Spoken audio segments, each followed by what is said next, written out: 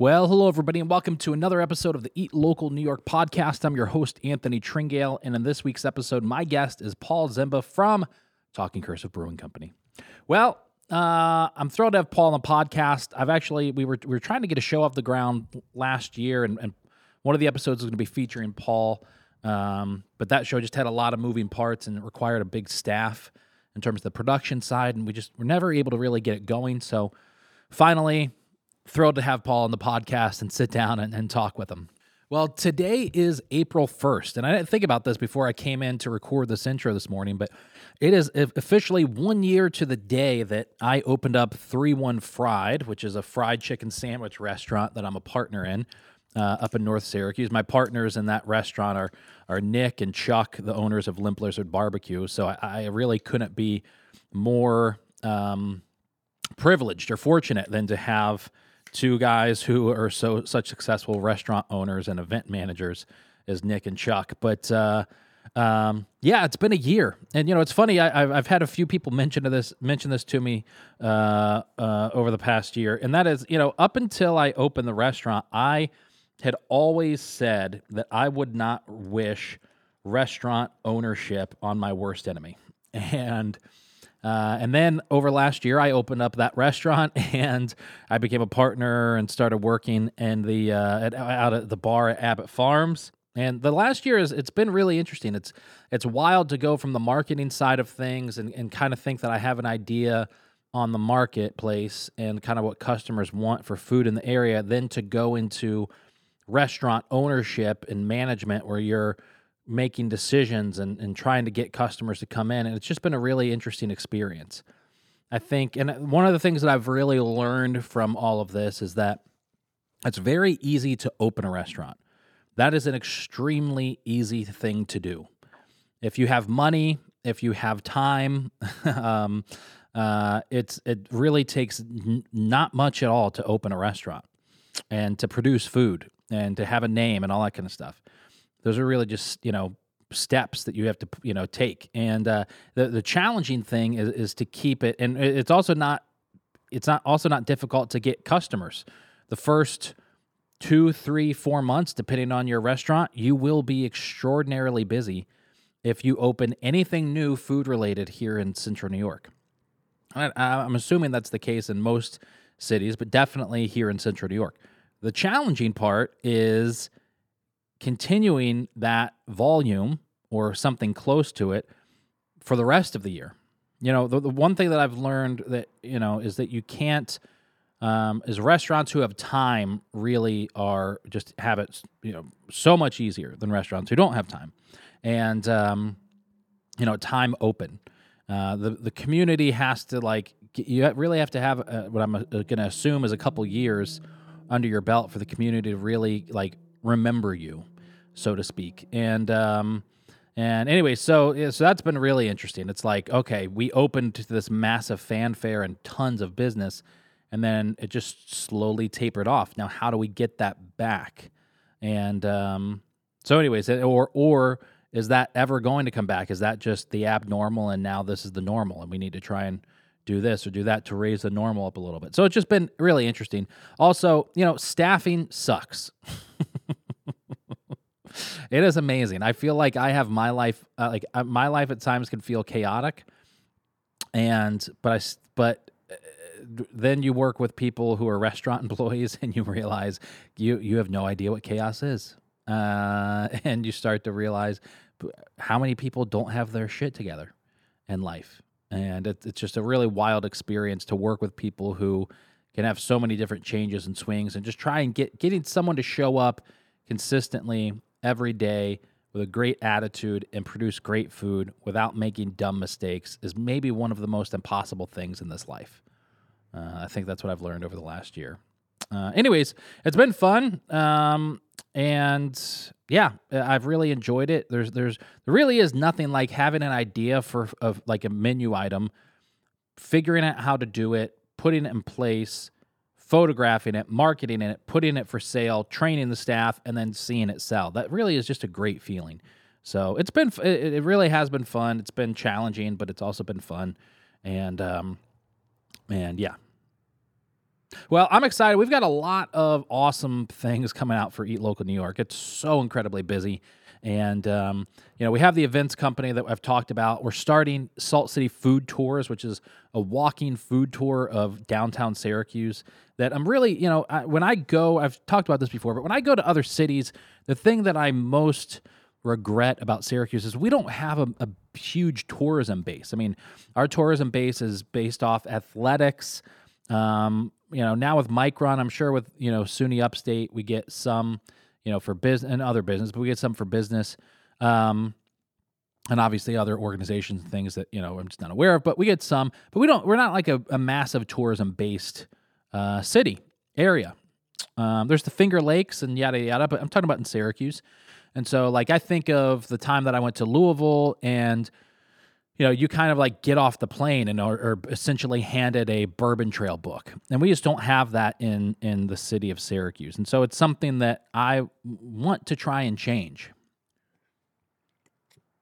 Not that I think Syracuse is ever going to become this massive hub for tourism, but I think we can do a better job of connecting with people that are visiting our area and showing them kind of the best of what we have to offer. And in my area, that's food.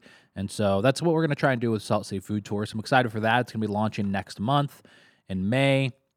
But yeah, just a lot of cool stuff. If I've talked about ChatGPT and AI for the past few weeks, and one thing that we launched, I told you about the ebook, but one thing that I decided to launch and that is a website where every day we're going to be posting a new blog that gives, if you're a business owner, a restaurant owner, and you're looking for ways, like direct, specific ways that you can use ChatGPT to help grow your marketing, your business, operate, then we're writing blogs that are going to teach you how to do those things. They're really short blogs. You can read them in a couple minutes, but we're putting those out. And the website is Diner AI, DINERAI.com. You can head there. You can buy the ebook, but you can also go there and read the blogs and just, learn and grow and develop your business. So dinerai.com. Make sure you check that out. We've got an industry night coming up at Buried Acorn at the end of this month. I'll give you more details on that. It's for all you restaurant owners and managers. It's going to be a great time. We've got so many events going on with Salt City Events. We've got our bar crawl coming up, Sangria crawl. We've got a beer and cheese pairing event in Boonville at Woodland Farm Brewery at the Holbert House coming up.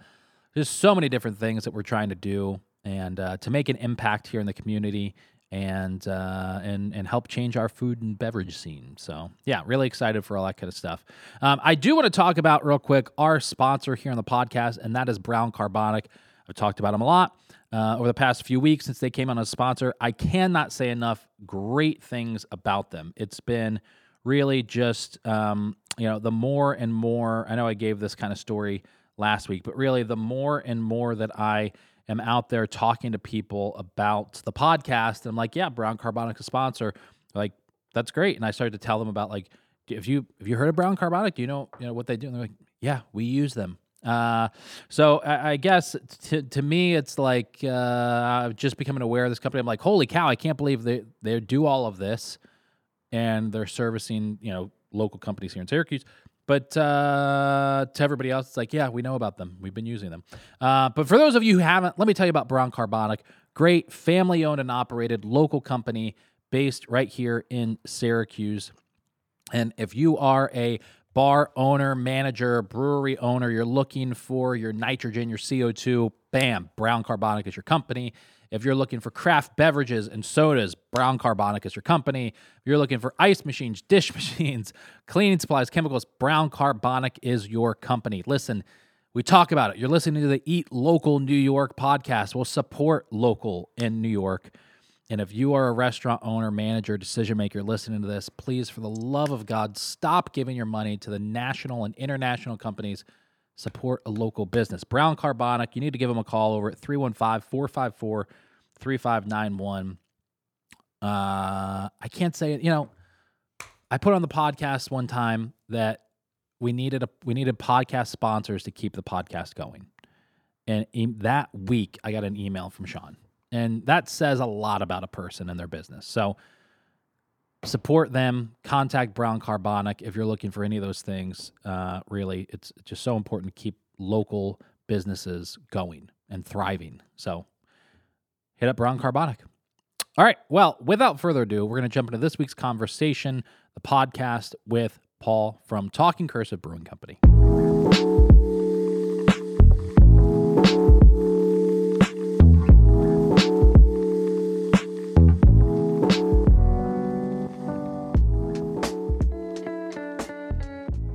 Talking Cursive, what, 4 years old, 3 years old? Yeah, opened 2019, established in 2017. It's not often, maybe it isn't breweries, I don't know. It's not often to see such depth in staff right out of the gates with any like food business, especially a brewery, I think, in our area, like Talking Cursive has had, because I feel like from the get-go, there was like a marketing person and there was this person. And that was like a little unusual in a good way, unusual. So because of that, I usually always just reach out to Andrew and like, hey, you guys want to do this event? Hey, you want to do this? And he's like, this person does it or, whatever. Yeah, Alexis is, our front of house manager has definitely taken over the like planning aspect of events and whatnot. Andrew still keeps the like beer events going, but it's that's more of a joint effort as far as like, our beer dinners and our brunches that we've been doing. That's mostly Alexis. Gotcha. It's a collaborative effort, but she's kind of the one spearheading that going forward. It's just really interesting to see like a local business in the first few years that has that much organization, I guess. It's great. Yeah, that's a pleasure to hear. Real business. Yeah. It doesn't always feel that way, in the midst of it. So it's nice to hear it from the outside. All right, so you brought some beer. I did. I brought our newish lager that we tapped over the weekend, and we were going to put out an announcement later this week about it. Okay. It's called Crash Into Me. Cool. Let me get some glasses. Going off of something based off the Onondaga Parkway Bridge, and just kind of making it as like an everyday beer drinker's beer, an everyday man, everyday woman's beer.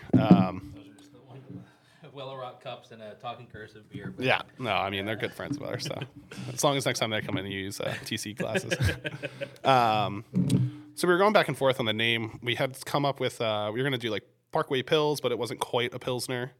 And then we ended up deciding like kind of Stuck Truck Lager was one we had for a little bit. And then Alexis came up with Crash Into Me, with the subtle Dave Matthews reference too. Yeah.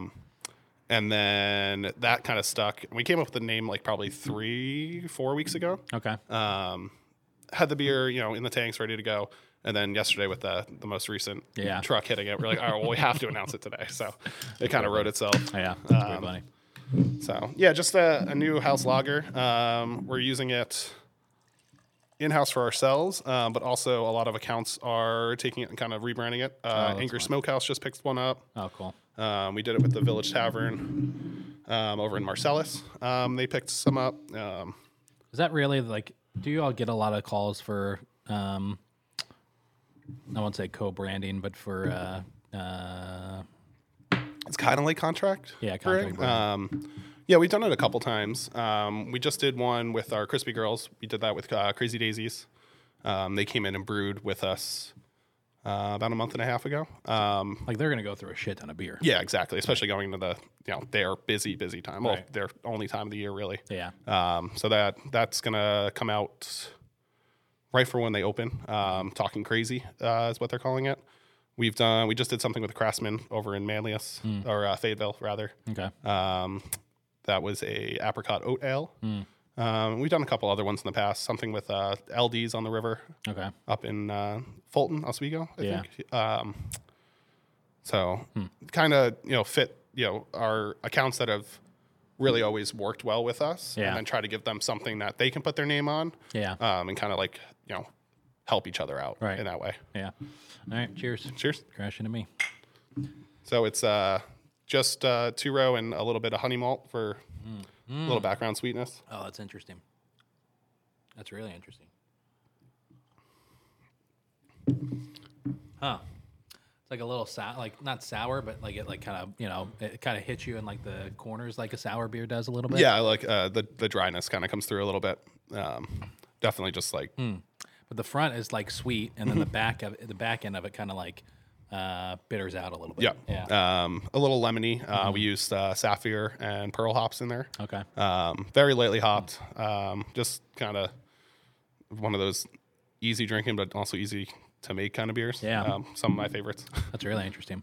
I found that to be the thing that I noticed most about Talking Cursive beers is that they are easier drinking beers. Yeah. You know, We try to make something for everyone too. You know, you got more of our classic English styles, like our ESB and some of our Belgian styles. But then, you know, everyone wants the hype beers too. You know, the heavy dry hops and the heavy fruited IP or sours. Yeah. So, all right. So I'm curious about a couple things with you. One of them is where you come from and why you're here and all that kind of stuff. yeah. So the other thing I'm curious, and the thing I want to talk about most, because you're about to go down to it, and that is is it the New York State Brewers Convention? What is it? Yeah, the New York State Brewers Conference, put on by the New York State Brewers Association. Are you all submitting beers for that? Yep. So I brought 4 of the ones that we submitted. We submitted, I actually got the list this morning just so I was prepared. Yeah. So last year we won silver in traditional lager for Crispy Girls. So we resubmitted that. We resubmitted its sister beer, Crispy Girls After Dark, which is a Czech dark lager. Stack Keys, our newest hazy. Nimo Elvis, our double IPA. Rhubarb Raspberry Pie in the sour category. We have a Belgian table beer that we did with Karuba fruit. Very lightly fruited. In the other Belgian category, our Oktoberfest, a barrel-aged barley wine that we took out of a port barrel that was from Awera that then Old Home Distillers took and did their brother's cut in that port barrel, and then we got it right after them. Oh, that's cool. Yeah, I'm really happy with how that turned out, and I'm anxiously excited to see how that is received by the judges. And then finally, a beer that I made with my friend Jack Droppa out of Burlington, Vermont, Trail of Angry Otters. Okay. Which was it started off as a steam beer with a little bit more darker malts. It kind of transformed a little bit more into like a Kentucky Common. It's kind of a little amalgamation of styles. Yeah. That's very interesting. That was a fun one too. Yeah. So, but yeah, it's just all the New York State brewers that are part of the Brewers Association out in Albany for 2 days of kind of breakout sessions. A lot of sponsors like Yeast Conference or Yeast Talks, dry hopping practices. There's more behind the scenes finance and marketing and HR kind of things. But cool. Just a really good networking event. Yeah, for sure. So yeah. So who are the who are the judges that are judging all the beers? They're pretty like brewers. I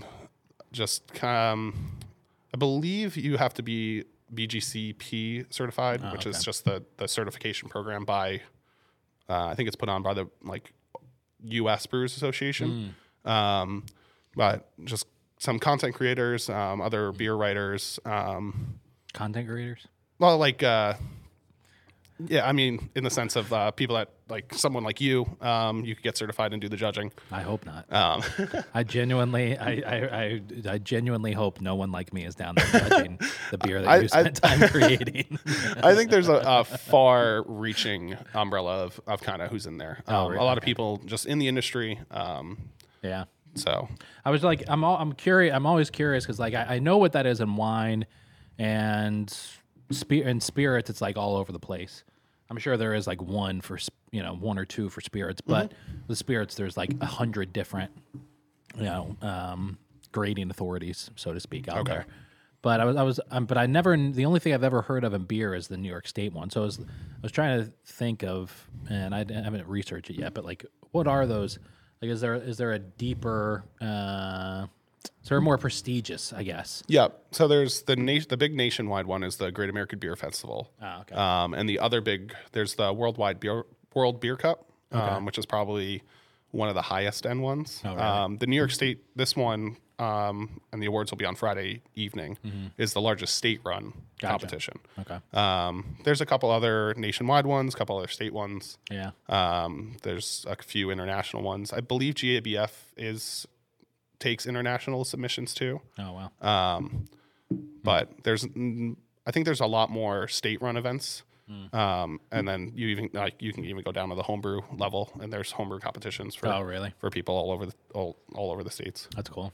Is that how you got started in making beer? So I homebrewed a little in college, and then after college, my parents actually opened a restaurant in Bridgewater, Vermont, right by Killington. So I worked there for a little bit, kind of tended bar, serving tables, and then ended up in the kitchen and learned to cook for about 2 years. How old were you when they did that? Right out of college, so 22, 21, 22. How old were they? I might get in trouble for this, but late 40s, early 50s. Okay. That's cool. So did they come from food service? No, they just enjoyed going out to restaurants. It was kind of a dream of theirs. Cool. My mom was a stay-at-home mom, and my dad had a commercial construction business in White Plains, New York. Okay, where we grew up. All right, that makes sense. So the restaurant leap isn't too far. Yeah. So we grew up. I grew up skiing at Killington. It was a place that was always dear to our heart. Okay. So right after I graduated from high school, my brother and mom moved up full time. While my dad kind of wrapped up his business. Mm-hmm. They opened an inn and restaurant. I started to help them out. Things didn't work out as best as they would have hoped. Yeah. So I transitioned. I was trying to just find something else to do while I figured out what to do with my actual degree. Yeah. Biology. Oh, okay. I wanted to do like animal biology and wildlife rescue. Oh, that's cool. It's kind of where my head was at. Yeah. But it took a little bit to figure out what I really wanted to do. And ended up reaching out to Long Trail Brewing, which was right across the street from our restaurant. Trying to see if they had anything in the kitchen or just serving beers. Well, I was thinking I would ski bum for a little bit for another winter. Yeah. And they had an opening in the back. And I just kind of fell into the team there. And then I was there for 8.5 years, right up until COVID. Brewing at Long Trail? Yep. Holy shit. Yeah, from a team of probably 10 to 11 brewers, doing a couple 100,000 barrels a year. And then COVID hit and kind of looking for a change, wanted to do something a little more small and kind of have more creativity. Yeah. All right, I'm going to take a quick pause here and remind you to call Brown Carbonic. You were thinking about it in the intro. We were talking about it, but you didn't write down their phone number. It's 315-454-3591. If you're a bar owner, restaurant owner, brewery owner, you have a draft system, call them. You need nitrogen, CO2. Brown Carbonic is your company. Again, hit them up at 315-454-3591. And now, back to the podcast. I had actually come out here with my my wife at the time, right after our son was born, because our parents are from Kaz. Okay. And Talking Cursed had just opened up. It was like a week or two before their first anniversary. And I just stopped in, said hi, chatted with Andrew a little bit. Went home. We were, had always thought about moving to the Syracuse area. Yeah.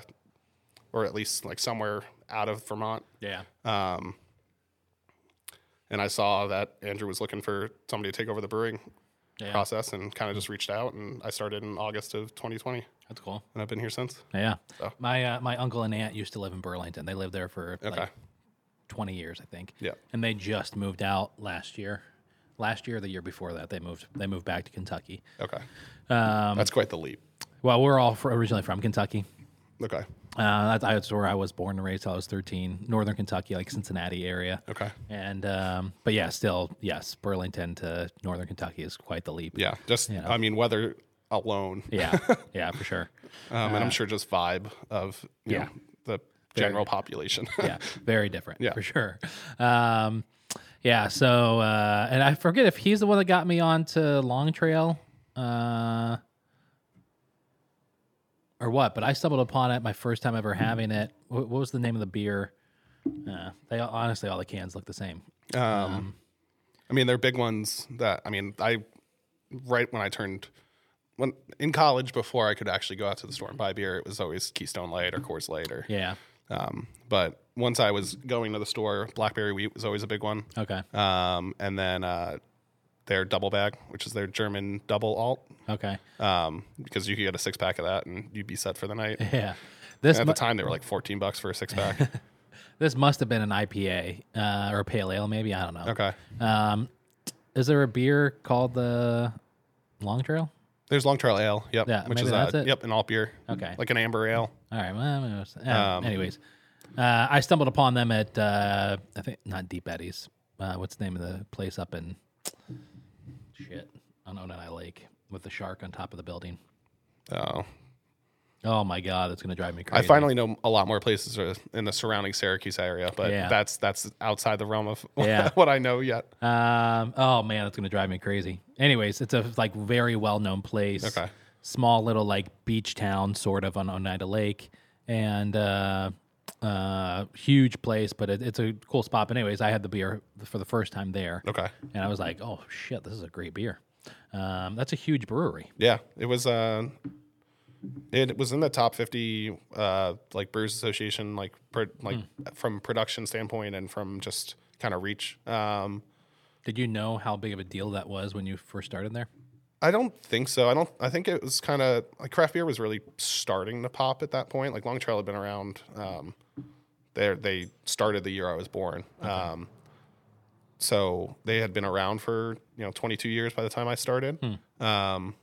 I knew you could get everywhere. It felt like a cool place to work, but it wasn't really until a couple years after when I started to really learn more about the industry, and then a lot more smaller craft breweries popped up that I was like, okay, this is actually this is pretty cool. This is a pretty big deal. And then after about a year or so, really kind of learning more about the production side, because it's completely different than making beer in your garage. Yeah. I guess not nowadays. Most people, like some of the smaller pop-ups, some of them are just glorified homebrew setups, or you can buy a pilot, essentially the same thing that some of the breweries around here use as a pilot system for your garage. Yeah. Depending on how deep you want to go. Huh. That's wild. But at that point, I realized there was no turning back. Yeah. So that's pretty interesting. So what was that? I mean, what were some of the big things that you've learned? I mean, that's a really big deal to go from like a brewery of that substance to then here to Syracuse to Talking Cursive. So I mean, what were some of those things that like you feel like you've learned? I mean, do you talk to other brewers in the area where it's like you've got a leg up on so many of them because you were at such a massive operation? I think everyone has, like, if there's one thing I learned, it's like everyone has learned the same things differently. So I've never felt like it was a leg up. More so like just a different way to think about it, or a different way to do it.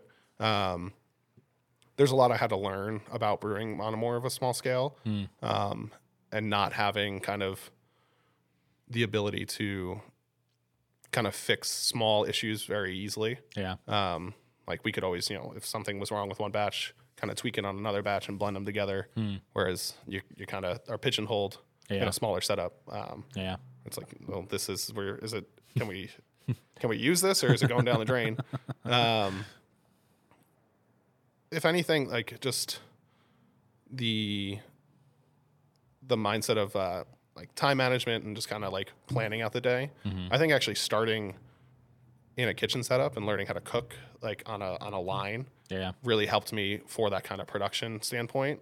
Just from like, okay, here's what you have to get done during the day. What's going to take the longest? Start there, get those things moving, and then you can kind of pick away at the little things. Definitely kind of like a mise en place kind of mindset. That makes sense.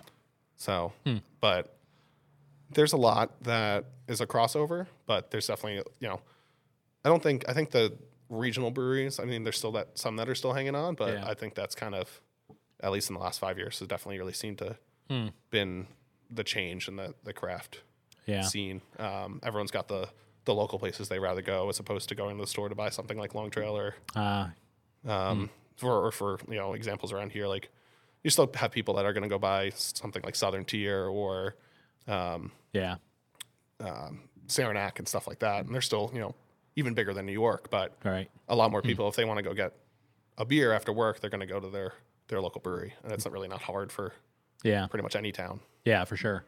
Yeah, there's so many of them here in Syracuse nowadays, especially Central New York. I'm kind of the opposite. I mean, I hate to say that as Eat Local New York, but the Eat Local New York guy. But I don't drink. I definitely don't drink as much as I used to now that we've had our son, who's he's 4 months old. So like I'm really cautious about not getting a buzz on, because especially at night if I've got to go up and pick him up if he's crying or something.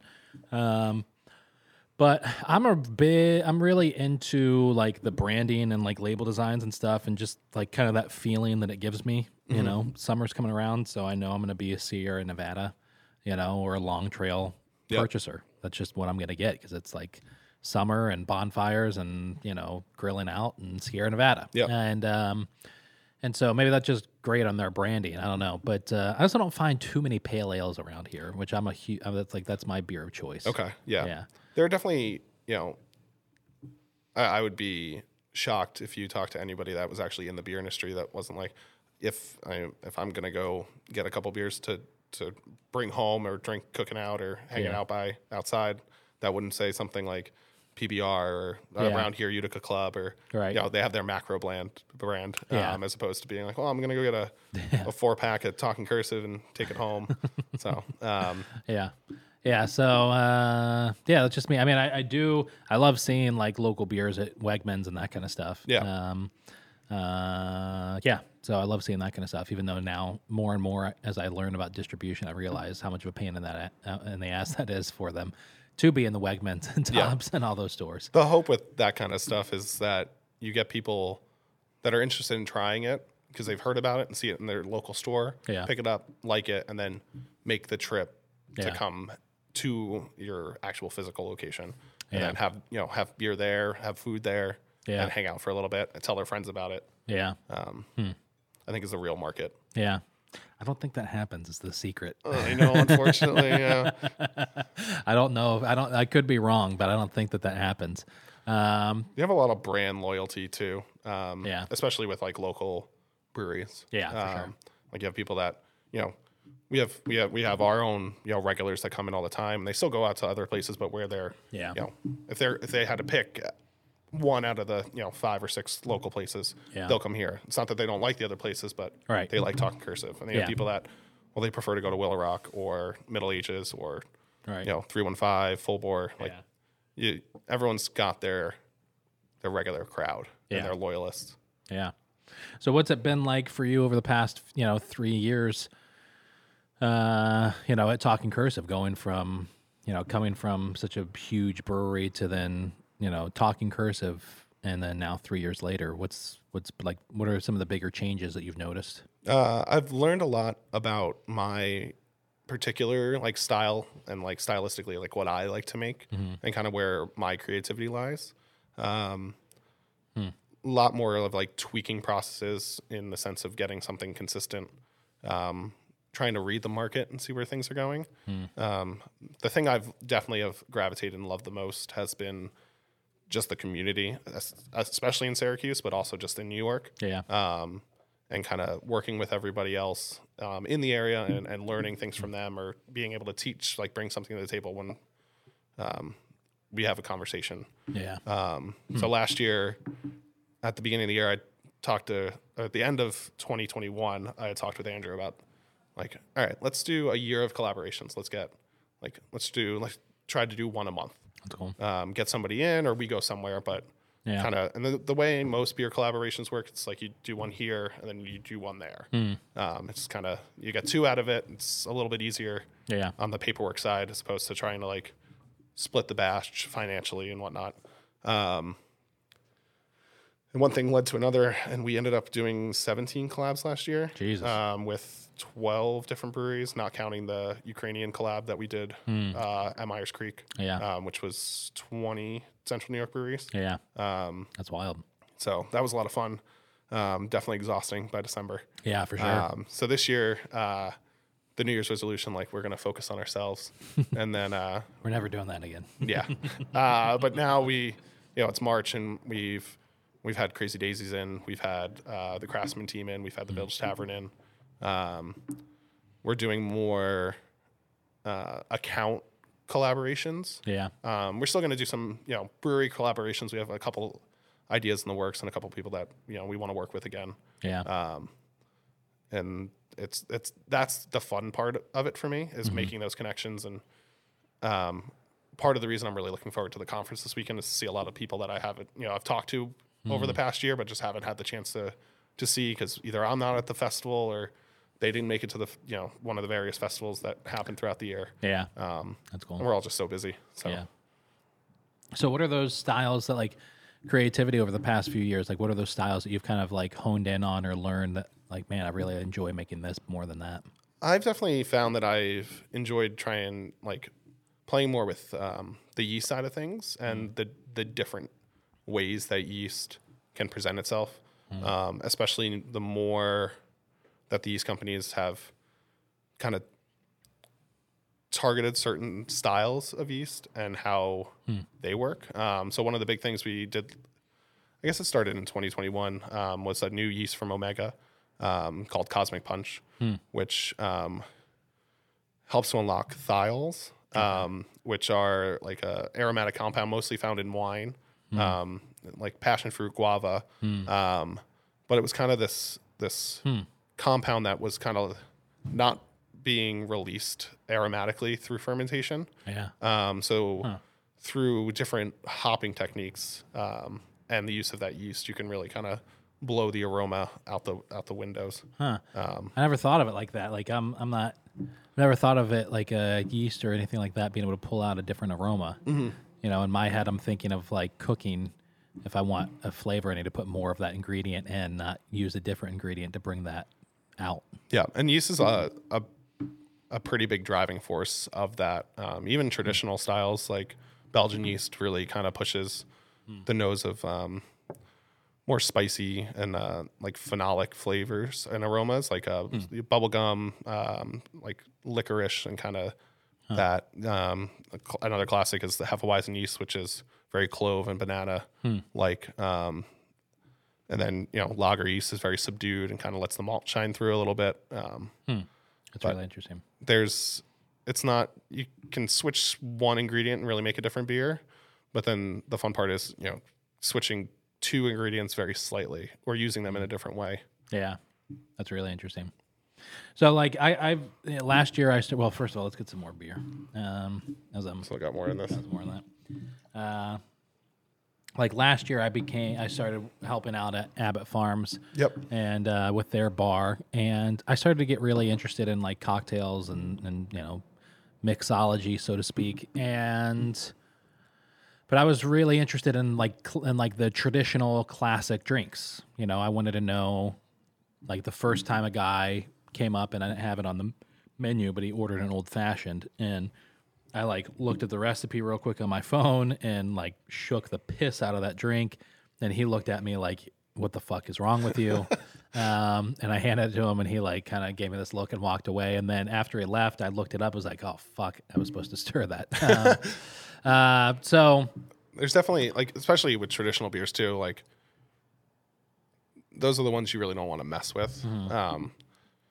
There's so much variance in modern beer styles, like an IPA, for instance. Like IPA was just one style 10 years ago. And now there's 1,000 different versions. It really the category needs to be split into something else, because you can't hand somebody an IPA and have them be like, oh, I know exactly what to expect. Right. Because it could be 100 different things at this point. Yeah. Whereas like if you hand somebody like a Hefeweizen, for instance, to bring that back up again, like kind of you know what to expect going into it. Right. So when you sit down to like make a beer, if you're thinking, okay, in 2 months we need to release this Pilsner, are you kind of going back to, like I've got cocktail books, so I'm going back to, I mean, not that I need to, but for like classics for some of them, but I'm going back to like, all right, what is the traditional, French 75? That's a bad example, but you know what I mean? Like, how did they originally make this? And then that's what I want to do. Are you kind of doing that if you're making a Pilsner or whatever the beer is? Or are you kind of saying, all right, I've got the recipe. You're looking at the recipe and saying, what could I insert in here or change to make it different? I guess it really depends on kind of what we're looking to do, like as our finished product. Yeah. For something that we're like a traditional style, definitely kind of looking at, a very traditional recipe, but then I also like to go back and try and see if I can find examples of very well-known examples of it.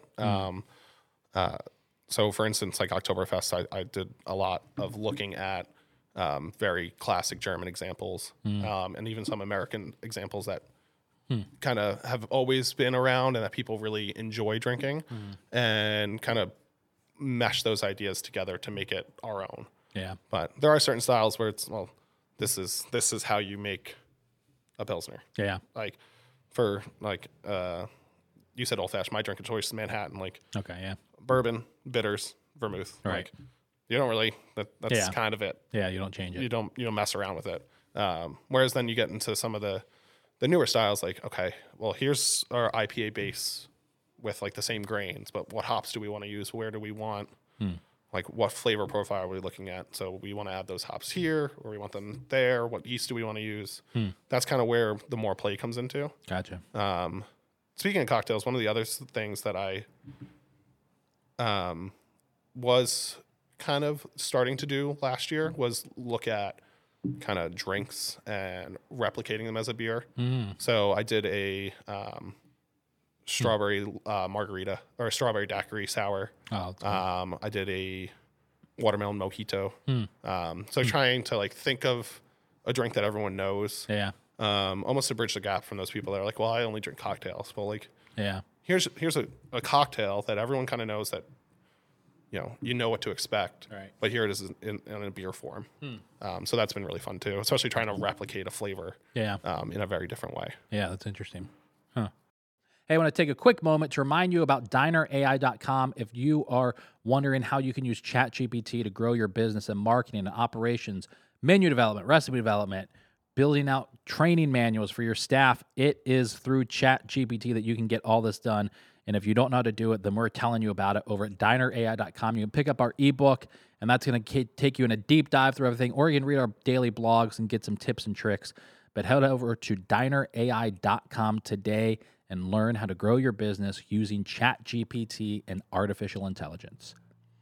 And now, back to the podcast. So what do you think is like the biggest area of growth for the beer scene?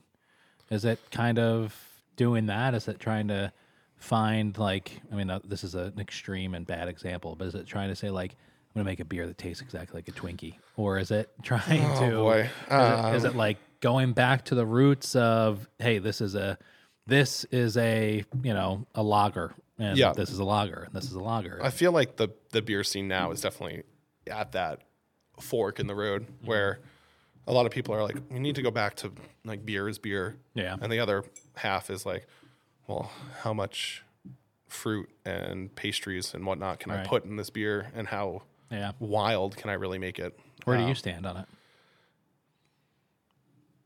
Personally, I would rather make more traditional, like have fun with more traditional styles, and not go too kind of overboard. Right. But then, that's what sells. So it's kind of this inner demon. I remember of fighting back. I remember sitting at a meeting like years ago. IBU was the first brewery in town that there was the first craft brewery that like got me into craft beer. And it's really hard to have a conversation with Big Mike and not get into craft beer. But that was the first craft brewery that like we would go to in town. And anyway, so long story short, I got to go to I think it was a New York Beer Association meeting at Willow Rock. Okay. And I went with Pedro and Big Mike. And I remember Big Mike saying, I forget what he asked everybody, but he basically said, they were talking about how the percentage was about to get bumped up for farm breweries. And then they were talking about like the challenge of that getting bumped up when you're trying to make your West Coast, IPAs and all that kind of shit. And he was saying, listen, no one in here wants to make that bullshit West Coast hazy IPA. Everyone wants to make this, but that is what sells, and so we have to make it. Yeah. And that's always stuck with me. It's like, having to decide, what are you going to do? Are you going to play to kind of what sells, or are you going to do what you want and hope people jump on board? I think it was a lot easier to do a couple years ago, where you could kind of put your foot down and be like, this is what we're making. Yeah. One of my favorite breweries out in Denver is Bierstadt Lager House. Okay. They only make lagers. I'm sure I'm not sure how long they've been around, but I'm sure in their first 2 years, like, Yeah. when are you guys going to make an IPA? When are you guys going to make a sour? I'm like, no, we only make lagers. And now they're one of the most well-regarded breweries in the country. Huh.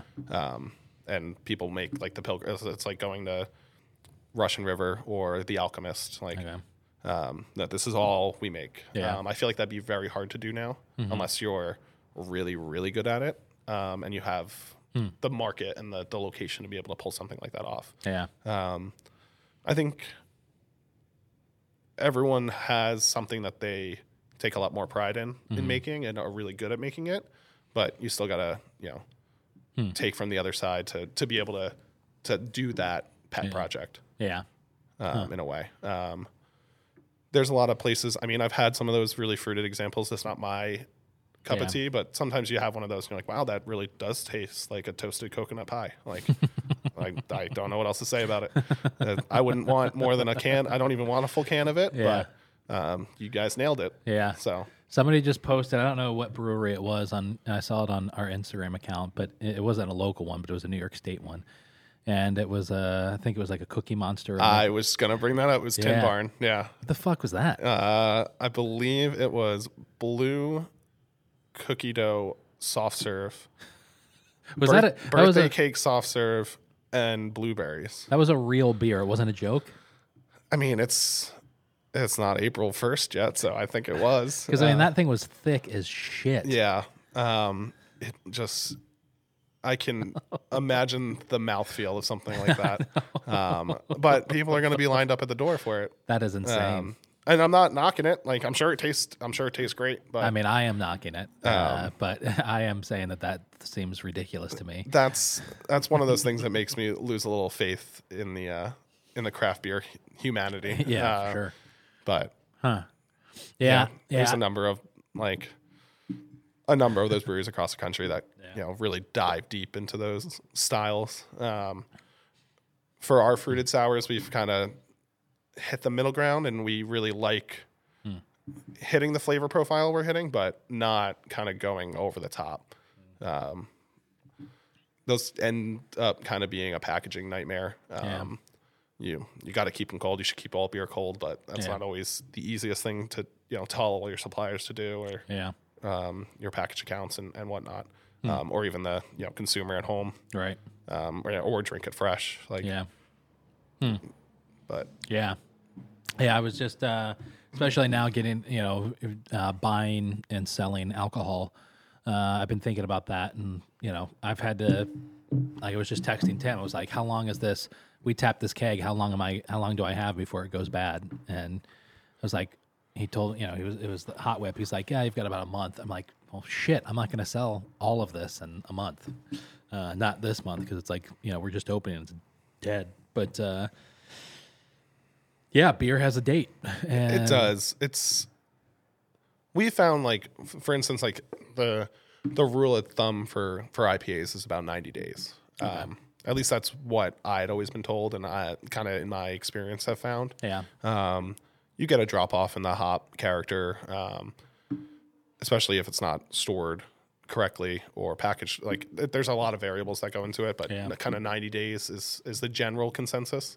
But we have some IPAs that are past that still taste just fine, but it's one of those things that some consumers see that and, like, they don't want to buy an IPA that's less than 2 weeks old. Yeah, and it's like I don't know. How do you keep up with something like that? Yeah. Yeah, I don't know how you do. I do have a can of Hot Whip in my fridge that's like a year old. And I was just thinking that might be a funny video to take like a fresh one and that year-old one, and then make Tim drink them. Yeah, I was thinking I would drink them. But yeah, make Tim drink them. The thing is, Tim would gladly do it and just laugh about it. Yeah, Tim would. So what do you think is? What do you think is next in the world of beer? I'd imagine. Let's just assume it's regionally.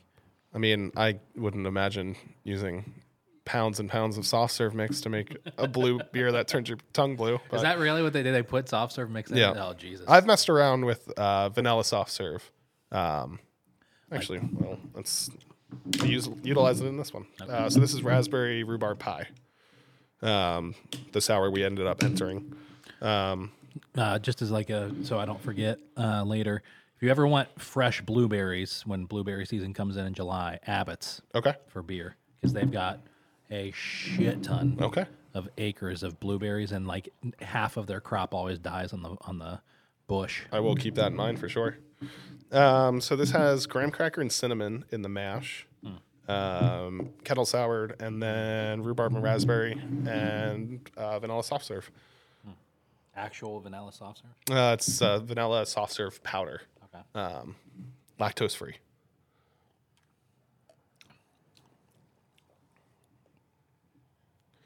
We were using. You know when I want to drink this beer? And I want to drink this beer when I have a hazy IPA in the other hand. Okay.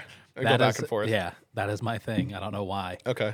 It's odd. Like this is like a perfect amount. Like about a half a can of a sour is great for me. Yeah. For my palate. That's usually where I'm at too. But if I have an hazy IPA and I'm drinking both at the same time, I could go all day long. Yeah. There was one time when I realized, oh shit, sours are low ABV. I could sit here and drink 12 of them a night and be fine. Mm-hmm. And then I started to get massive heartburn. Yeah, So- yeah. Especially as they get more sour and sour. Yeah. Yeah. They it's definitely, I mean, I find it with IPAs too, but like Yeah. at a certain point you just get mouth fatigue. Right. What's the ABV on this? 4.2. Okay. It's not high, but it's kind of high for a sour, right? It's kind of with a lot of the fruit sours now are usually around like 5 or 6. Oh, really? Our Exoplanet series, which is kind of our more modern take on our sours, is 6.2, 6.4. Wow. I don't know what I don't know which beer it was. I saw it at Harvey's Garden. It was a sour. It was like 2.1 or 2.2. Traditionally, like a traditional like old school German sour, like a Berliner Weiss, are usually very low alcohol. Okay. They've kind of bumped up in the modern days, just because that's kind of what the consumers have been wanting. I find it also helps with the heavy fruit load to help kind of give it a little bit more balance, Okay. as opposed to just kind of the beer dropping out and it just being Yeah. a smoothie. Yeah, for sure. Yeah, that's interesting. There's a lot more nuances to making like the fruited sours than just like picking fruits out of a hat and dumping them in. Because in my take on it, like you still want to know that you're drinking a beer. Yeah. You're still trying to target a certain flavor profile. Yeah. Instead of just like taking the kitchen sink of all the fruit and dumping it in. So where do you get like the zip in this? Is it just from the fruit, or do you have to add something into it to get that kind of tang almost? So we kettle sour it. Forgive me. Yep. What does that mean? So we take the wort. We do our mash, our grains and hot water. Extract the wort out. Give it a quick boil, and then I inoculate it with raw grain, which naturally has lactic acid in it, Ah, okay. and lactic acid producing bacteria. Okay. We'll let that sit for 24 to 36 hours in the kettle, and then boil it as normal after that, to kill off the lactic bacteria, and then proceed with fermentation as normal. You also get a little tang from the raspberry, Yeah. which gives that a little zip, but Yeah. the background is the So that pretty much if I'm seeing a kettle sour, I'm going to be getting that hit in the back of my mouth. you can get it too from kind of more of a traditional soured beer, which happens after, like during the like it's a mixed fermentation where you ferment with yeast and bacteria. Okay. A lot of the more modern sours are done Kettle in the sour. kettle, Yeah. because then you boil it afterwards, you kill off all that bacteria, and you have a little bit more of a stable product Yeah. that is going to remain at that kind of tartness. Yeah. Whereas with more of a mixed fermentation, you can have variance depending on when you have it. Okay. Yeah. That's really And a little different, like it's a totally different flavor profile. Yeah. I've always wondered that. Like I see like Godzilla, for example, from Willow Rock is always kettle soured. And I'm like, what the fuck does that mean? I know it's a sour beer, It's consistency. Okay. Yeah, okay, that makes sense. Yeah. Because you're controlling it versus the other way, you're relying solely on nature, basically. Yeah, you can essentially let it sour to a certain, you get a pH drop to make it a little more acidic, or to make it acidic rather. So you can kind of target where you want it to stop. Yeah. And kind of really have consistency in that product. But more of the mixed ferm or wild fermented stuff, you get a lot more nuanced and kind of different levels of sour that can progress over time. Especially you can age those bottles on your own, or let it kind of sit in the barrel, or depending on where you're fermenting it, until you feel it's ready to go. Yeah, that's pretty interesting. So, Or so, like, you're a brewer. You know what you're doing. I like to think so. If there's one thing I've learned, I think a lot of us in the industry would say that we all suffer from imposter syndrome. Especially, I think, like personally, like I kind of fell into it. Like I always had a passion for the science behind it. Like I said, I homebrewed a few times in college. Like, and you're a scientist now, apparently. But there's definitely times where it's like, fake it till you make it, I guess. Yeah. And nobody's figured it out yet, so I guess I'll just keep going. I've started to have this understanding, or not understanding. I've started to think about recently what it means to be an expert in my field. And I'm 36. I'm going to be 37 this year, so I feel kind of old. And especially having a kid now, I'm like, what the fuck did we do? Like, why do we do this so old? My wife is 4 years younger than me. But I'm just like, to me, it's still not it's like still like a every other day realization that I'm not 25 anymore. Yeah. And although I still feel like, I've got time to figure my shit out, but time goes by fast. Yes. Yeah. And Nicole and I were talking about this yesterday. I have always looked up to other business owners, especially restaurant owners, and like put them on a pedestal. It's like here at Eat Local New York, we take small swings. Like what we're standing in, what we're sitting in is like the biggest swing, really financially that I've had to take. Yeah. I don't have to sign some massive lease on, and buy $500,000 worth of equipment, whatever the case is, like restaurant and brewery owners do. So I've always looked up to them. It's like, holy shit, you took this huge risk hoping this is going to pay off. And so with that in mind, I've always looked up to restaurant owners like a little bit more like, maybe one day I'll get to your level. And then recently I've been talking to a few of them over the past few months who I've gotten a little closer to, who are like, one of them owns a business that is doing fine, but they had to go get a second job in order to pay their bills. To keep going. And I was like, holy fuck. It's like no one is safe, sort of a feeling. Yeah. And so that has kind of snapped me into feeling like Eat Local New York is kind of like this, I'm having fun, I'm making, shows about food, to holy shit, I need to be the expert in this. Like, and not so much like I have to be, but almost like I can be the expert in this. Sort of a feeling, and I don't know if I'm explaining it as well as it feels in my head, but it's just kind of like this realization of like, we're in a relatively small area. There's not too many other people around here that do what I do. I mean, there are too many influencers in the world. Yep. But there's not too many people around here that do what I do to the same level. And so I could be the expert in this thing. And so that's kind of like helped me shift out of like I wouldn't say I had imposter syndrome, but I understand that, but I had more like, I'm just playing around syndrome, sort of, if that makes sense. Like, and realizing now, like, okay, I got to dive deep or not.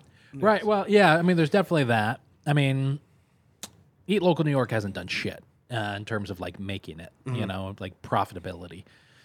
And, because we've got like the marketing side of the business where we manage marketing for people, content creation. We've got our side, our own social media stuff, the Eat Local card, all these different facets. And where was I going with this? I forget where I was going with it. I hate when that happens. That's another sign of getting older. We've had all these different things, but never one thing have we really like, we're going to be this, Okay. And so like trying to find the niche. trying to find that, but also, I don't know, just trying to be like right now, I know that if I put out like a series of videos for someone, like we just spent last week, we spent the whole day out in like Herkimer and Utica and Rome, and we filmed at 5 restaurants and like made 25 videos and 5 videos at each restaurant. I know that when I put those videos out for that restaurant, that it's going to do something for them. Like they're probably arguably going to see an uptick in, at the very least, followers on social media. That's the goal. Yeah, right, for sure. Actually, it just happened yesterday. We did 2 days ago, we did the giveaway with Guadalajara. Mm-hmm. They got like 500 followers on Instagram. Now, hopefully they can capitalize on that and bring in more business, which they should, because I'm actually doing their social media. Our neighbors. Yeah, that's true. That's right. When they opened, it was really hard not to get food every day. From there. I said this to him. Luis's podcast is out today, this week, but if you look at just where I've spent the most money at one given restaurant over the last year, Guadalajara would be my favorite restaurant, just based on that one fact alone. It was lunch a while for me, and then it was also like, oh, I'm working late. That's the easiest place to get takeout from, and I'll just take it home. Yeah. That's how it was when I lived in Texas, because there's like Mexican restaurants everywhere, and some of them had drive-thrus. Oh, God. So it was very easy to like run through and grab some tacos really quickly that were like some of the best tacos you've ever had. No, like a Taco Bell drive-thru. Right. Completely different. Yeah, exactly. That's how it was for me. So that would be dangerous if I worked in the same building as Guadalajara. Yeah. But no, I guess I'm as I've gotten older, it's kind of gone from, over the past 2 years with Eat Local, it's gone from like, we're having fun.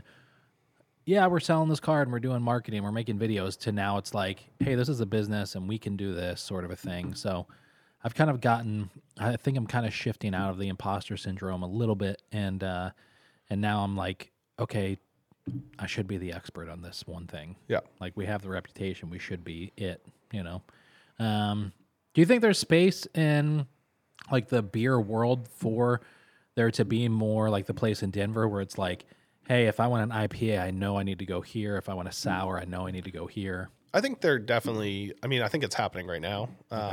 Even like hyper local. Like if you're going to go out, let's just assume no one's listening to this.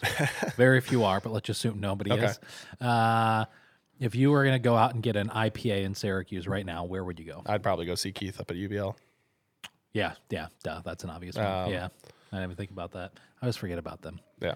They're like, they're killing the hazy game. Yeah. That and Saisons right now, especially after they pulled in Saul. Yeah. Ooh, man. Saul is like my favorite, person, I think, in Central New York. It was really like, so when I came on board at TC, it was Billy and Keith before me. That's right. Billy had left for Heritage. Yeah. Keith was still helping out Andrew until I started. So Keith was one of the first people I met. I didn't know that. I didn't know Keith was there. Yep. Kind of part-time while he was trying to figure out UBL. Yeah. And then he went and helped out Billy for a little bit while they were still, working out the kinks before they got their location up and running. Yeah. But one of the things I inherited from Keith and Billy was a Brett Pilsner that they did with Saul. So about a month after I started, we had Saul come in and we hand bottled about probably 5 barrels of beer over the course of almost 12 hours. Wow. And Saul was one of the cooler people I've met in the area. Yeah. I have run into him a couple times since then. He's just a busy guy. I was very excited to hear that he was working with Keith. The New York Golden Ale. Mm-hmm. I mean, I don't know what it's when you're if whatever you eat when you're really hungry is like the best thing you've ever had. Yep. And I feel like it's the same way whatever you drink at 8 a.m. And so going to the regional market and running and seeing his setup and then having that New York Golden Ale at like 7, 8 a.m. This is the best beer you've had. Yeah, like ever in my life. Mm-hmm. I don't know what it is. I wish I wish that the craft beer scene was more like that, more like Saul's that existed, where they're just setting up at a random farmer's market and selling a few big bottles than 12 different breweries. Yeah, and really having a hard time figuring out like where to go. Right, and having to try and do everything. Yeah. And do you feel the same way? Or do you? It's kind of probably tough because you know. Yeah, I think that's one of those questions that's probably tough to come at as somebody like outside of the industry. If you could snap your fingers right now and either be the head brewer at a massive like Long Trail or sit in a farmhouse all day and make small bottles that you sell at the farmer's market, which would you do? Oh man, I don't know. I think if you're the head brewer at a place like Long Trail, you're really not on the floor. You're sitting you're kind of right on the desk. And you'd rather be on the floor? Yeah, that's probably one thing that I've, I kind of like doing it. It's kind of I feel every day's different. I'm always busy. Always have something to do. Yeah. I don't think a desk job would be good for me. Yeah. I don't know. If I could snap my fingers, I love the beer industry. I probably would have done something different. Really?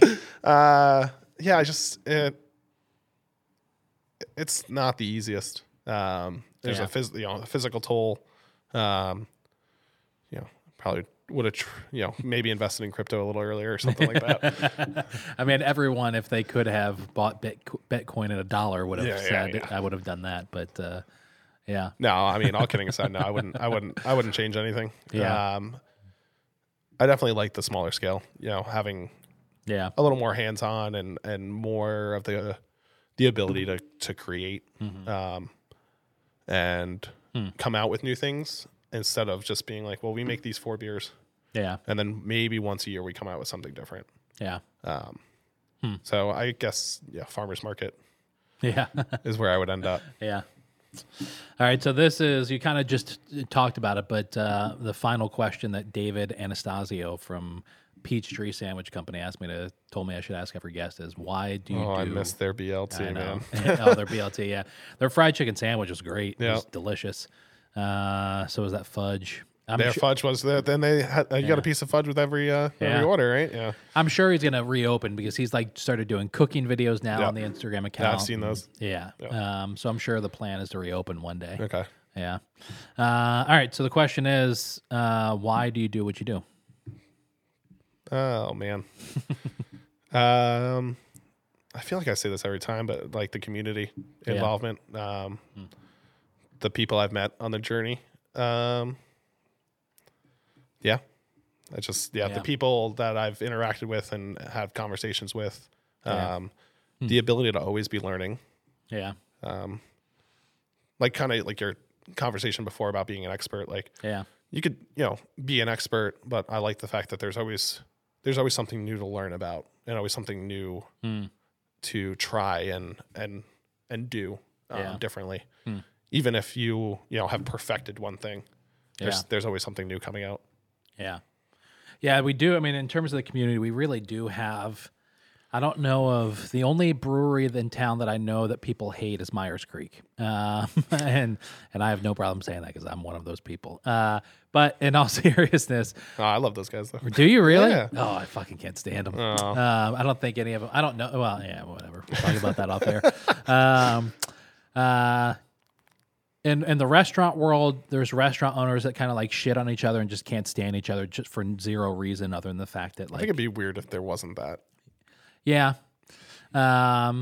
Yes, that's true. You do need some level of competition. There's got to be a villain somewhere. Yeah, and that's Myers Creek. And I know that there is. I know that there is healthy competition amongst all the breweries in town. But still, I've never heard from any of like the significant ones. Talking Cursive, Middle Ages, Buried Acorn, Willow Rock, 315, Full Bore. I've never, and I'm sure I've missed a couple, but I've never heard from any of them like, man, I really can't stand that brewer or that brewery or anything like that, Like everybody kind of pokes fun at each other a little bit for their individual beers, but no one's ever like vehemently against another brewery in town. Yeah. Which I think that's really cool. I don't see that in any other like craft industry. Coffee, they kind of fight. Spirits, they kind of a little bit, but not in beer. Yeah. I think that's really interesting. I mean, I didn't really have that ability to. I mean, I met a lot of other brewers in Vermont when I was working at Long Trail and living there. But if you're not in Burlington, you're kind of isolated, and that's just the nature of Vermont to begin with. Right. But it still feels like the beer scene in just central New York and then just New York in general is like I haven't met a bad person. Yeah. I haven't met somebody that I haven't really been able to get along with. Yeah. That's cool. We're all, inherently competing against each other. Yeah. But we all want each other to do well, because if all of us don't do well, then nobody's going to do well. Right. So. Yeah. Huh. That's awesome. Well, Paul, you said it all. Thanks for coming on, man. Of course, man. Thanks for having me. It was a pleasure. Everybody's listening. Go out to Talking Cursive Brewing Company in downtown Syracuse. Get some beer. Get your Eat Local New York card. Save $5 to spend $25 or more. Yeah. Good luck tonight, this weekend. Thanks. Yeah. Friday night. You can watch on YouTube. Yeah. 7 p.m. Awesome. So hopefully we take some medals home, but we'll see. Hopefully just anybody in central New York. But yeah, I know we're not the only ones that send stuff in. So yeah, for sure. Yeah. So. Thanks, man. Of course.